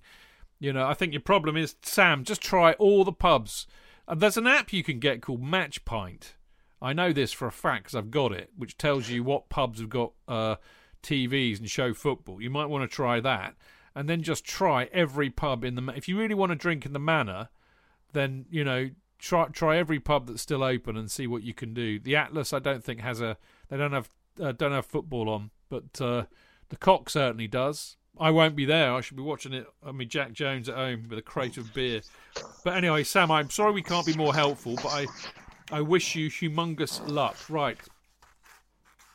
And by the way, Ramsey's in Mixlr, and he's been saying that a lot of the pubs that we used to drink in have shut down for good by the looks of it. I haven't been in the Manor for over a year, so I really wouldn't know. Okay, right, Matt Scott. Good evening all, hope everybody is well. I just want to say how bloody happy I am watching the boys play as of late, apart from West Brom, obviously. It's the first time in a long time since we've got to the business end of a season and we look like genuine contenders for a proper trophy or two. A quick mention about City and how Pep made lots of changes again like he did in the FA Cup semi-final. No one fucking cares. Actually, I'm reading your email out. What's going on here, JK? Am I being a twat? Well, you did write JK next to it. I know. So I'm just being a twat. It's because I've written JK because I copied and pasted and I copied and pasted. Put it twice. It was your turn. I know. No, I realise what I've done. Yeah. So no one fucking cares. We turned you lot over like a pair of kippers in that second half. While without doubt Pep will field a stronger 11 on the 29th of May, let's not forget we will also start with Silva, Chilwell, Mount, Jorginho and Havertz, rather than start them on the bench or leave them out altogether. I just want to take this moment to applaud Tuchel and our boys for making me proud to watch them playing for the badge again. I saw glimpses of it under Frank, but what I see now is a group of players that have detailed instructions of how they have to play in every game, and a squad willing to put in that extra work to make sure we get the job done as and when they're called upon. Absolutely. This is in no way, shape or form a dig at Frank, who is clearly at the start of his managerial career and will without doubt be an exceptional coach in the coming years. Once again, fellas, we can all sit here with the smell of a final, the smell of winning, the smell of what this club is about, challenging for major honours on all fronts. It's safe to say us Chelsea fans are in a good place right now, and long may it continue. All the best, and as always, love the podcast and the time you legends give to us, along with all your knowledge and passion for Chelsea Football Club. On behalf of all the listeners, you're greatly appreciated by us all, so thank you. Much love, and up the fucking Chels. Well, thank you, Mark. That was Matt, even. Sorry, Matt. That was a brilliant email. And Matt, the ex-Chelsea FanCast listener. Matt, I do apologise. I'm senile and can't read, as we all know by now. But that was a great email. And I think JK was chuckling and smiling to himself listening to that, because he was agreeing with every point you made, weren't you, JK? Well, I haven't. I even gurgled a bit. I just went. You gurgled? Wow. Yeah, the odd word, yeah. And I was trying to work out what the actual smell of winning was. Smells like victory. Hyacinths. Charlie don't surf, mate. Your turn. This is Nana Yaboa. Hello, Mr. Chidge, JK, and our distinguished guests. It's Clayton and Marco. It's been a while since I sent an email. We've noticed. I've been busy with school. Okay, fair enough. My semester ends this week. I'll be writing in a lot more. Good. Well, the last couple of weeks we've had, I don't think people are giving Chelsea the credit we deserve. Well, we are. We've not lost in any of these big games. The players are getting better and better. They are. Reece James looked like Cafu in the second half. Gilmour looked like Pirlo. Ho-ho! And I could go on and on and on. These guys are all developing into legends before our very eyes. This team is playing like prime Barcelona, and yet the press is not giving us the credit we deserve. We've beaten Man City twice, and trust me, Guardiola will do something stupid in the Champions League final and play into our hands and lose again, because he'll be so desperate to win. Tuchel is doing a great job. It's a great period to be a Chelsea fan. Thank you for the good job you do. Nana, Michigan, USA. Lovely. Lovely, lovely, lovely. I agree completely. He is doing a great job. And yes, we're not as yet media darlings, but I think, there was a wonderful thing I saw on Sky the other day where they had a picture of Tuchel and a picture of Guardiola in the corner, saying that was going to be the Champions League final. And the picture of the person lifting the trophy up, which was 4 times bigger than anything else, was Steven Gerrard. And you just think it was pathetic. Absolutely pathetic. Pathetic beyond belief. But that is the way the media are biased against even Man City. They're even biased against them. They don't. You'd have to say that I don't think we do get very, very much credit. And commentary on Saturday was all about Man City winning the league. Yeah. But I think Tuchel's getting a lot of love from most of the pundits. Yeah. I think that's fair to say. He is getting the credit. They see the quality. Here's a question for you. How many times have Man United been in a Champions League / European Cup final? 68, they won it. 99, when they won beat Barcelona. Yeah. 2008 against us. And they lost to Barcelona. That was the year after, wasn't it? 2009. Yeah, when we got tucked up. So that's 4, and they haven't been in one since, have they? No, don't think so. So we're still behind them. We need to have at least been in 4. But we're not, I mean, we're not far behind. It's so important well, we've got there. I mean, obviously we want to win it. I count these trophies down, as everybody knows. But brilliant email, Nana. Right, now we've got time for... By the way, one thing I'd like to say to all the emailers this week, they were beautifully to the point, weren't they, JK? They were. But were we not going to be playing Schmendrick Lamar's email? Were we not having that one? Oh, bugger. You promised you'd put it up. I mean... More than promised. You said you'd give him money if you didn't put it up. Okay, well, I'll tell you what. I have to go and find it. Yes. And I haven't got my phone with me. I left my phone downstairs. So let's do the Discord questions, and I can find it while you're... Because I'm going to ask questions, and you lot are going to talk, so I'll have time to find it. You can find it. You're dead right. I do owe old Rootless Cosmo that. Rootless Cosmo, indeed. It was a good email. Right, so Discord questions. Anaban. He says, we know J5 can't play if he is pressed, but in the recent few games we have played, he seems to be not at all harassed. Has Tommy Tuchel given him some tactical nous regarding his positioning, or is it the way the entire team plays that is preventing them from pressing J5 properly? I'm going to ask that of Marco. Run that by me again? Yeah, I thought you'd say that. You had that look. You had that faraway look. I mean, talk about the girl with the faraway eyes, Mark. The bloke with the faraway eyes. Right, we know J5 can't play if he is pressed, but in the recent few games we've played, he seems to be not at all harassed. Has Tommy Tuchel given him some tactical nous regarding his positioning, or is it the way the entire team plays that is preventing them from pressing J5 properly? It's a good question, I think. I think the interesting thing about J5 is that what we've been able to do recently is cast aside all that register bullshit from the days of Sarri. He's actually just playing as a midfielder is meant to play in that position. So I think he's robust enough to hold the ball up, to win the ball, to recycle the ball. And he's resilient, so I think he fits the system. That's what he does. What do you reckon, Clayton? Well, I think it's quite interesting actually, because I remember the game we played up at Sheffield United. Well, I don't know if you remember the first half, but they were all over us like a rash, and they were basically pressing us so high, and I was screaming for Tuchel to take off Jorginho because he was basically being swamped. And funny enough, Thomas Tuchel didn't hear my screams and he kept him on. And he just got better and better. And he just has. And the bottom line is, I can't answer that question. I don't know why previously, when he has been pressed, he basically hasn't been able to do it, but now he can. I think maybe it's because we're playing 3 at the back. Yeah, I think that has a lot to do with it. And I think that he's not last man standing anymore. Well, so I think that's probably why. Just to add to that, I agree with you. I mean, I think Tuchel rates him, like we were all saying earlier on, but I think Tuchel has devised a system that protects his weaknesses from being exploited, and one of those is having 3 at the back. And I think one of those is also actually getting the bloody team to do what he tells them to do, which is to press belligerently, to recover the ball if they lose it, and to track people back when they make runs. And bless his little cotton socks, Frank never really got us to do the hard work going back, which meant, I think, that Jorginho got hugely isolated. I'll factor in something else too, because in those days we would often dig Jorginho out for giving the ball away too much or losing it in the tackle.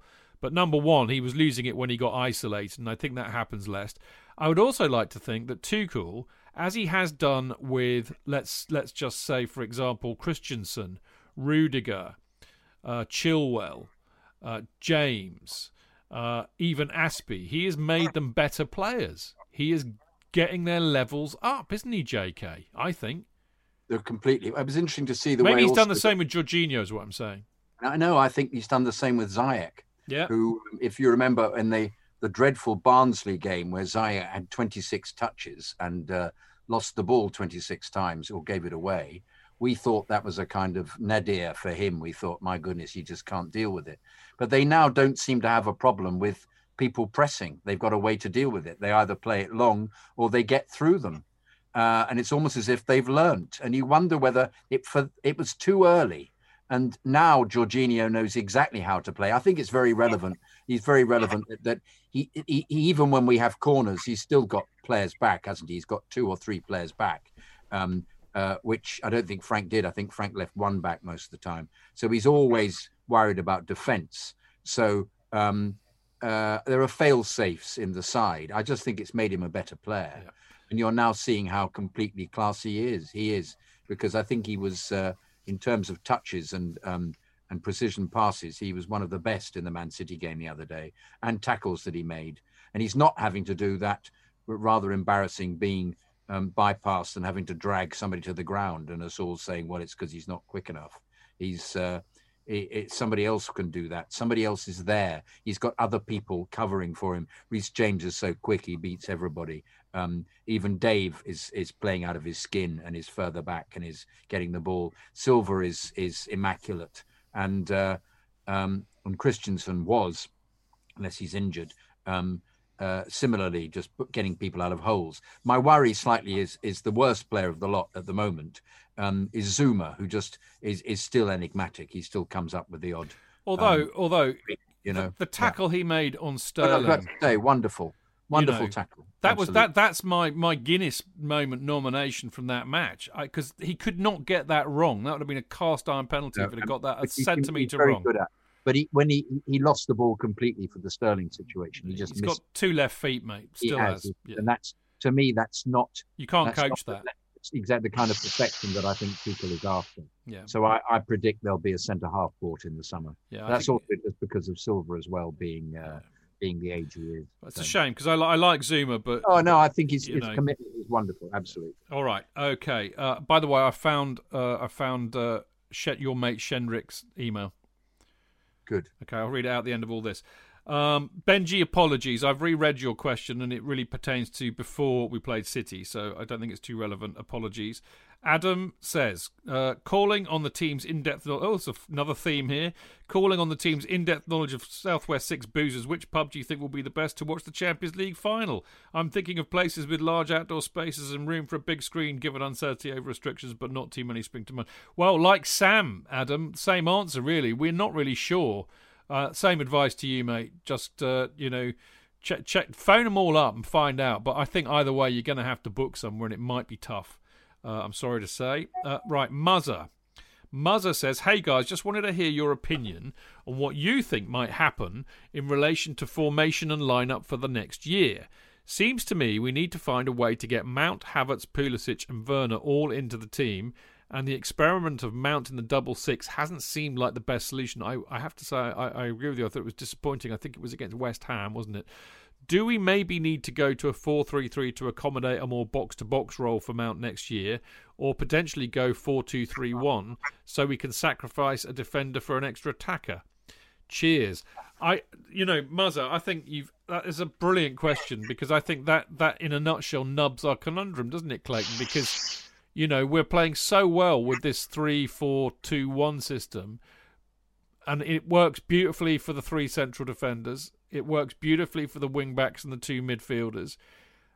It's up front where we've got an embarrassment of riches, and arguably, if he buys a striker, he's got some real work to do. I don't know what's going to happen. I really don't know. I like it like it is. For fuck's sake, we just got to a Champions League final playing like this. Why would you change it? I think it's quite interesting that when he first came in and was finding his feet and learning about the players, I think it's fair to say that the football wasn't the most exciting. And then sort of just over the last month or so, all of a sudden we are creating so many chances. We weren't doing it before. And it's all been with 5 at the back. So, when you've got Reece James and you've got Chilwell, you are playing with 4 in midfield. I think he'd like to change it, but as you say, if it works, why Why do something different? I mean, if we had, the obvious thing is, if we had Benzema playing for us against Real Madrid, 6-0. We've won that tie in Madrid, and we score 5 at home.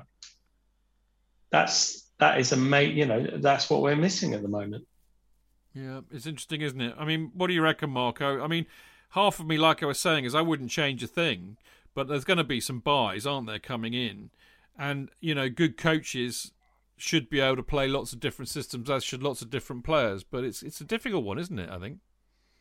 Well, I think we've sort of seen evidence of that already, haven't we, in terms of different players, different systems, mixing youth and experience. Obviously, everything was in place when Tuchel arrived. So it'll be interesting, if he's got thoughts that are actually who he sees as players that would fit in his system, rather than who the speculative pundits on Twitter think Chelsea are going to sign. Because I think Tuchel's definitely his own man, and we've already seen from the way that he's played certain players whose careers we thought were done and dusted at Chelsea, how he's brought them in. So it wouldn't surprise me if we saw a couple of unexpected signings come in, or players that are sort of under the radar slightly. And I think you just got to trust him as well. I think he's earned the supporters' trust with the results that he's got so far. So, if it's a mystery midfielder or striker, as opposed to somebody, like Haaland or whatever, somebody that's well known and has been touted strongly, then I'd go with it. Okay. JK, do you want to comment or? No, I'm looking forward to the summer, because I agree completely with Marco. I think he's likely to come up with people that we've never heard of, or if we have, it's only been briefly, or someone we've never seen from a different league, because he seems to be that kind of manager. And also he's had a wealth of experience in both the Bundesliga and the French league, and they're bound to have been interesting players to pique his interest, as they say. We shall see. And I mean, as Ramsey says, or shed up a man on Mixler, but what if Tommy Tuchel's choices don't match Marina and Roman's? And therein always lies the nub at Chelsea. Right, Yarin, the lovely Yarin from Israel, has got a question. Tommy Tuchel always talks in the presses about closing the gap from Man City for 90 minutes. I know there is a gap in the table, but how much of a gap do you think there is now between the sides at the moment in terms of performances? I think I can answer that very easily and quickly, Yarin. Not an awful lot in terms of squad depth, squad quality, and performance, as the last 2 matches against them have proven, Clayton. Yeah. Who look at their side? Who would, apart from the wonderful Kevin De Bruyne, there aren't many players in the Man City squad that I'd want over what we've got. I thought it was really nice of Pep and Tuchel to do a gentleman's agreement and not play their best players on Saturday. Yeah. If you don't play Kevin De Bruyne, we won't play Mason Mount. All right, no problem, mate. Yeah. No, listen. I think I was looking at the table the other day, and what is it? We're 16 points behind them, which is still a lot. But we would only be about 5 behind them based on just Tuchel's game since he arrived. We're second in the league, about 5-7 points behind them. That's fair enough. So, that's looking forward to next season. But the point is, what were we, 36 points behind them last season? Yeah. So the gap is closing. Yeah, definitely. Okay, I've got a good one here, which I'm going to ask to Mark. Daryl Middleditch says, can't remember if it's been discussed, but as it's now been quoted, he's officially for sale. Would you have Eden Hazard back for £50 million? No, thank you. Why not? Don't. I just, he's like a girlfriend that you had that's aged a bit, and you sort of look and think, she was lovely once, when I had her. But I wouldn't want to shag you now. Yeah, I just think, we had the best years out of Eden Hazard. I think people forget, and well, maybe they don't forget because he's had injury problems throughout his time in Madrid. So I just don't see it. £50 million for Hazard. I'm good, thank you. Yeah, I've got to say, I totally agree with that. I mean, I loved him to pieces. He's one of my all-time favourite Chelsea players. But sometimes you just got to let go and move on, and we let go, and I've moved on. But do you not think the most important thing about not having him back is that's a position where we don't need anybody? Yeah, well, there is that. Although we need an out-and-out striker. Yeah, but on having said that, and I think Marco's right. He is. I don't think he'll be the same player he was for us again. I think that's gone. But if he was the same player that left us, he still has something that nobody else in that side that can do, which is to create a goal out of nothing. And actually, if people forget this, he was a really good finisher. And nobody in the bloody side can finish as well as Hazard could. Nobody could turn the game quite like he could. But he is not that player anymore. That player went the day they joined Real Madrid, and he ain't coming back. He's not that player at the moment, Chich. I think if he was handled differently in a different side, I think injuries. Indeed, but I don't think he's got a metal plate in his ankle, mate. He's like the Bionic Man. Similarly, I don't think he's been. As I said before on the show, I watched Madrid when he was fit, and he wasn't being given the role that he was at Chelsea. He wasn't being allowed to express himself. He was playing in a very rigid format. And I'm suspicious that Zidane actually thwarted his skills rather than letting him run the game like Ronaldo ran the game for Madrid. I don't think he allowed him that. And I think he suffered accordingly. And I think given a different team, I think he could get back to his best. It's whether or not Chelsea, I agree entirely. Whether or not Chelsea are willing to be that team to have another go with him. I'd have him back in an instant. Yeah, I mean, he's had more injuries at Real Madrid than he's made appearances. I'll just leave that there. Anyway. I know. Last question from Jorgen, who says, do we really need a new number 9? Havertz was man of the match against Real Madrid as a striker. Debatable.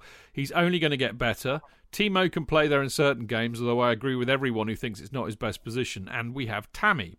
Have we just given up on Tammy because he hasn't played much lately? Jonathan? Tammy doesn't fit in the system. Tammy works very well with Werner. I think Tammy will get on just to try something different. But if he's going to play what he's playing at the moment, which is the pressing game, plus players running into position like Pulisic and making darting runs, Tammy isn't your man because he isn't versatile enough. He wants versatile players like because Havertz, flits in and out. And Havertz is getting better and better. Ziyech is getting better and better. Werner is the enigma we have, but seems to be the cement to make it work. And I don't see how Tammy has a place in that setup. I don't think it's a criticism of him as a striker. I just think it's like Giroud. It doesn't fit the way he's playing. But yeah, we've debated the fact that Havertz might be the man, and we then don't need a striker. I do, however, think that he will purchase somebody, as we've established. It may not be anybody like Haaland or Aguero, please no. I mean, I'm intrigued to see how Harry Kane would fit in that setup, if that was a possibility, because Kane performs the way that you would expect a Tuchel striker to perform and scores from anywhere. And I'd have said that Kane was much more a Tuchel striker than Tammy is. And so, Kane is also a much better striker than Tammy. Oh, but indeed, of course. No, Kane is top banana. So if Kane was available, that would be somebody I would suggest that Chelsea make a bid for. I'd agree with that. I mean, look, just a quickie. I mean, Jorgen, we absolutely need a guy who can get 20, 25 goals in a season, because none of our lot seem capable of hitting the back of the net. And I like the way that they play in the system, and I think Tuchel likes that system, and I think it works very, very well. But how many games have we watched recently? We could have beaten City by more. We could have beaten Real by more. There have been so many games where, the likes of me, Marco, Clayton and JK wouldn't have been chewing their nails down to the quick if we'd have had a striker who could actually put the ball in the back of the net. And all I have to say about that is I like Harry Kane, but I don't like Aguero. Aguero can fuck off. Oh, never. Okay, simple as. All right, now I am going to read Rootless Cosmo, Alan Gaverin, to his friend's email very quickly. Are you ready? Dear Chidge, JK, and other undoubtedly fantastic guests, I'm not going to add to all of your brilliant comments about the European Super League fiasco. Your shows last week, which was a few weeks ago now, said all that needs to be said about the appalling behaviour of the Dirty Dozen and our shitty six. Thank you. Make no mistake, I'm not going to try and claim any kudos for Roman or Chelsea because we were the first to say we were pulling out.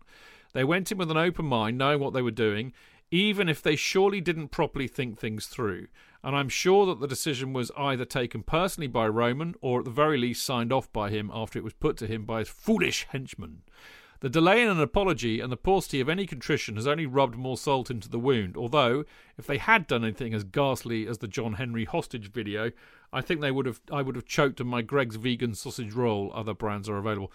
A point that they made actually when me and a couple of others from the Trust went to them, they didn't want to do it for that reason, which is fair play to them in my book. Truth be told, the relationship between the fans and the club, always delicately poised at the best of times, is now probably irreparably damaged. However, I wonder if there is one last masterstroke available to Roman to turn things around and cement his place as a genuine hero for the club. I think Roman should simply gift control of the club to the fans as per the famous German 50+1 model. How could that work, and what would it mean to Roman? Roman could hand over control of the club to, for example, the Chelsea Supporters Trust and or the Chelsea pitch owners. Full declaration, I am a member of both. But billionaires don't simply give away $1 billion or more worth of value, i.e. assuming Chelsea are worth at least $2 billion. Well, actually they do. Some of the world's billionaires have given enormous amounts to charitable causes. Warren Buffett, Bill and Melinda Gates, George Soros, Michael Bloomberg and many others who Roman would feel comfortable being discussed alongside have given billions and billions to charity. Obviously, Chelsea is not a charitable cause, and one could certainly argue that if Roman has a spare billion, which he clearly does, there are many, many more deserving causes than giving our club back to the fans.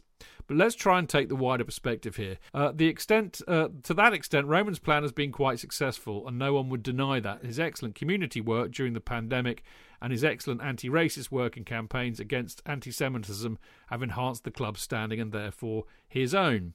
So that given that Roman doesn't actually need another billion, why not hand over control to the fans? This would only further augment his own reputation and, of course, help to repair the relationships between him and the fans.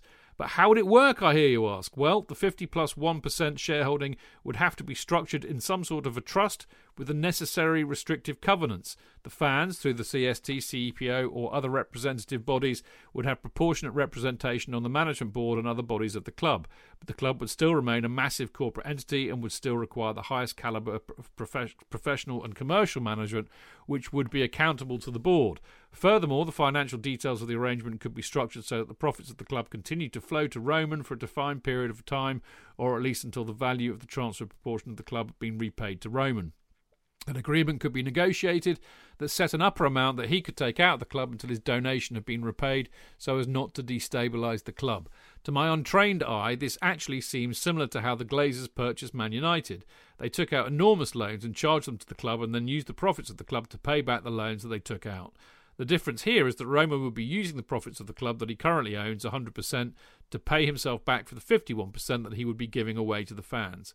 I should state that I'm not a lawyer and not an accountant, so many people more talented than me will probably find lots of holes in this pipe dream, but I see this as a win-win. Roman does not need the cash. He wants to continue burnishing his public profile, and he can become a genuine innovator by letting the fans take ownership and control of their club. Will it ever happen? You would have to bet against it. Anyway, come on, Roman, you can do it. I mean, the interesting thing about all of that is that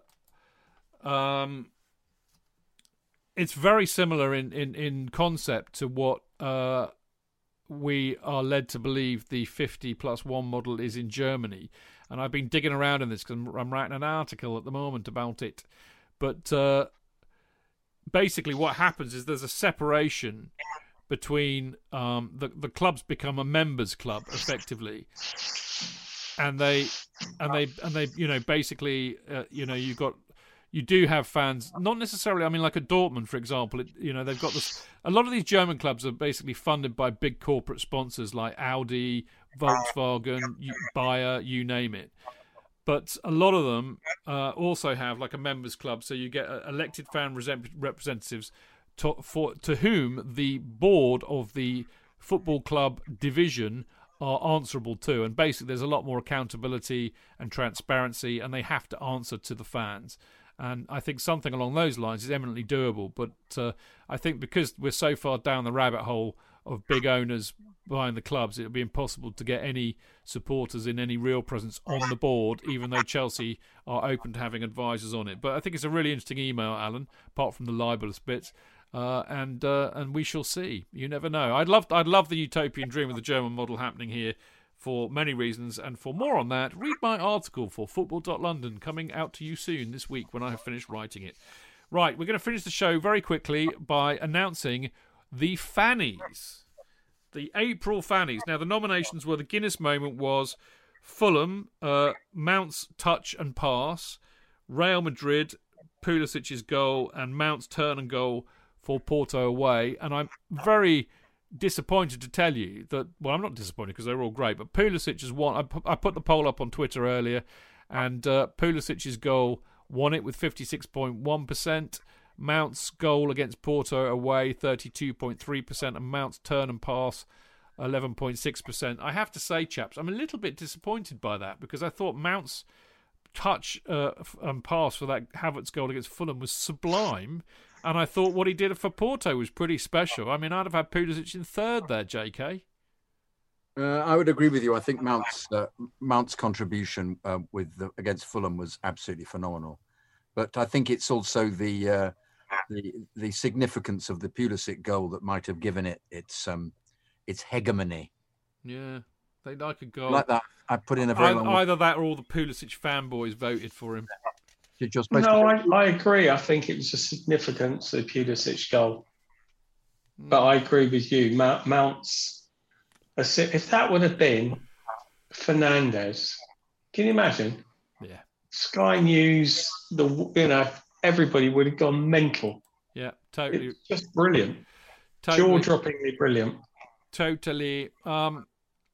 Right, so we got a celery moment, and the nominations were Tuchel dissing Courtois, Tuchel dissing Pepe, and Mount dissing Saha. So a trilogy of dissings, which is always very amusing for me. And in last place, Tuchel dissing Pepe with basically 15%. Mount dissing Zaha was second with 15%, and the outright winner by a country mile, and I have to say I wholeheartedly approve of this selection, was Tuchel dissing Courtois, which got a whopping 70%. We like a bit of Tuchel dissing, don't we, Marco? His face was a picture. Did you see it? I'm just ahead in the darkness. You are actually. You are. You do look a bit like Friday the 13th, mate, I have to say.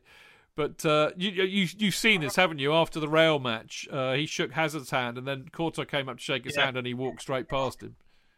Yeah. Quality. Brilliant. And there were quite a few memes, weren't there? There were. It was the one with Zuma. There was. Can't remember what it said in that one. Yeah, great.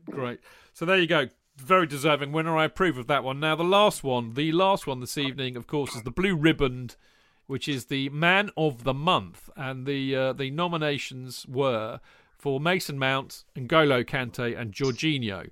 And Jorginho rocked in third with 3%.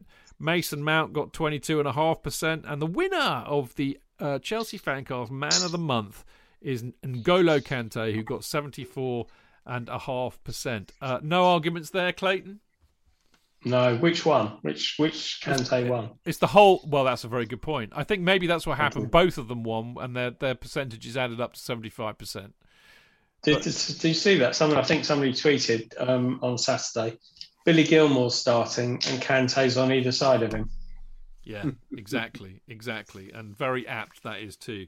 Worthy winner, JK. We all felt so at the time, didn't we? Oh yeah, completely. I'm very pleased to see Jorginho is even there. Well, because that would never have been the case a year ago. The boy. See, I've got a bone to pick because I think Mendy should have been in Man of the Month. Yeah, but we had many more nominations. No, you weren't here, with due respect, but we had many. In fact, I can tell you because I got the. I have in my hand a piece of paper, mate. The nominations for he didn't actually make that. Oh no, he did. Mendy. I went game by game, right, and Mendy got nominations for one. I'm amazed he only got one. It's because the rail match wasn't in April. This is for April, right? But he did get a mention, but not enough. Okay. So it got whittled down to Mount, Kante, Jorginho, and Pulisic. We all discussed the three to go forward. Pulisic got bumped. There you go. So it's all very fairly done. But I suspect this month, because that'll include the rail match and others too, that he might do rather well. But we'll see. All great fun as always. Well done everybody for voting and nominating, particularly the Discord group who do a great job. Every match after the match, they've each got a little group with Guinness moment, celery moment, man of the match, and they all go in there and they're putting memes on and they're loving it. It's great fun, and I love you all for it. Right, that I'm afraid though is all we've got time for tonight. It's whizzed by tonight. Goodness, I've only had time for one Guinness, for God's sake. So there you go. Anyway, that is all we've got time for this week. But JK, Dean Mears and Adam Newson, as well as myself, Adam, of course, from Football.London, will return this Friday for the preview show with assorted guests at 7 p.m. live on Mixlr. And we will be looking back at Chelsea's match against Arsenal and ahead, of course, to Saturday's FA Cup final against Leicester City. Another FA Cup final for Chelsea. How wonderful. Now, next Monday, JK and I will be joined by Tony Glover and Martin Wickham to look back at the FA Cup final. And would you, Adam and Eve, ahead to Chelsea's match against Leicester in the Premier League on Tuesday night? Of course, don't forget to check out Dean Mears' fantastic Went to Mow Kings Meadow podcast on the Chelsea FC women's team. The latest episode went out this morning, celebrating them winning the WSL title, back-to-back titles. Well done, Emma Hayes and all the lovely ladies there. And yeah, huge congratulations, actually. Fantastic achievement. Of course, they are also in the Champions League final too, like the men's team. Quick shout out to all of our Patreon people who are beyond fantastic. I'm so humbled that you feel us worthy to dollop a few dollars in a month. But if you do like what we do, you can become a Chelsea FanCast patron, and that does help cover the costs of doing all the shows. And helps us to continue doing them, of course. Now, you can donate whatever you want. No limit. It's as little as you want, really, or as much as you want. There are no tiers or anything like that. And it is patreon.com/Chelsea FanCast. And if you do sign up, you immediately get access to the wonderful Discord group. And of course, eventually you will get a Kerry Dixon mini banner, a replica of the wonderful banner that hangs in the Matthew Harding end. When I next get a delivery from the States, which has taken a while, but I'll get them out to you as soon as I can. Love getting your emails. Keep sending them in. You can email us, Patreon us, Instagram us, Discord messages, whatever you want to do. The email address is chelseafancast@gmail.com. Get them in by Sunday, otherwise they won't make the show. So there you go. And you can follow us at Chelsea Fancast, me at Stanford Chidge, Jonathan at Jonathan Kidd, Clayton at Goldie59, and Marco Worrell, the legend of Gate 17 himself, at Gate 17 Marco. So there you go. All good. Right. Clayton, lovely to see you. And we've almost finished on time tonight. Very good. 5 minutes. That's excellent. I haven't seen Ange come in and hit you over the head with a soup rolling pin. Rolling pin. She came in earlier. I saw her. She came in earlier. I saw her too. Yeah. Checking up on me. Yeah. Making sure I wasn't watching anything inappropriate on my phone. What, like me and JK and Marco? That's quite inappropriate. I'm in for it. No, it's been brilliant. Yeah. It's great. Lovely to see you, as always. Yeah, you too, mate. Always lovely to see you. And as for you, Mr. Worrell, lovely to see you, but lovely to see you looking so well, mate. You are looking very well. Thank you. Yeah. Thank you. I'm really, really, really looking forward to Saturday. You got a ticket, haven't you? Yeah, got a ticket. There's Big Jeff's organised a hostelry. I think there's 18 of us in there. So fantastic. Should be, or out there. Yeah. I'm not sure how it will work, but there's a tidy little firm. Yeah. So lovely. All good. Looking forward to it. Yeah, you're not hired a double-decker bus this year then? Mr. Meehan's joining us as well. Mark's joining you too. Yeah. Great stuff. No, well, look, have a really great day. Make it special. I'm really chuffed that you got a ticket, mate, I have to say. So well done. Enjoy. I look forward to seeing pics and tweets as I'm sitting in my armchair in Winchester, mate. Quality. Lovely to see you as always, mate. Always great having you on the show. And last but by no means least, Mr. Kidd himself, JK. Thank you so much. It's been really in depth. It's been great. I really enjoyed it. Fun show tonight. I quite like these 3 parts.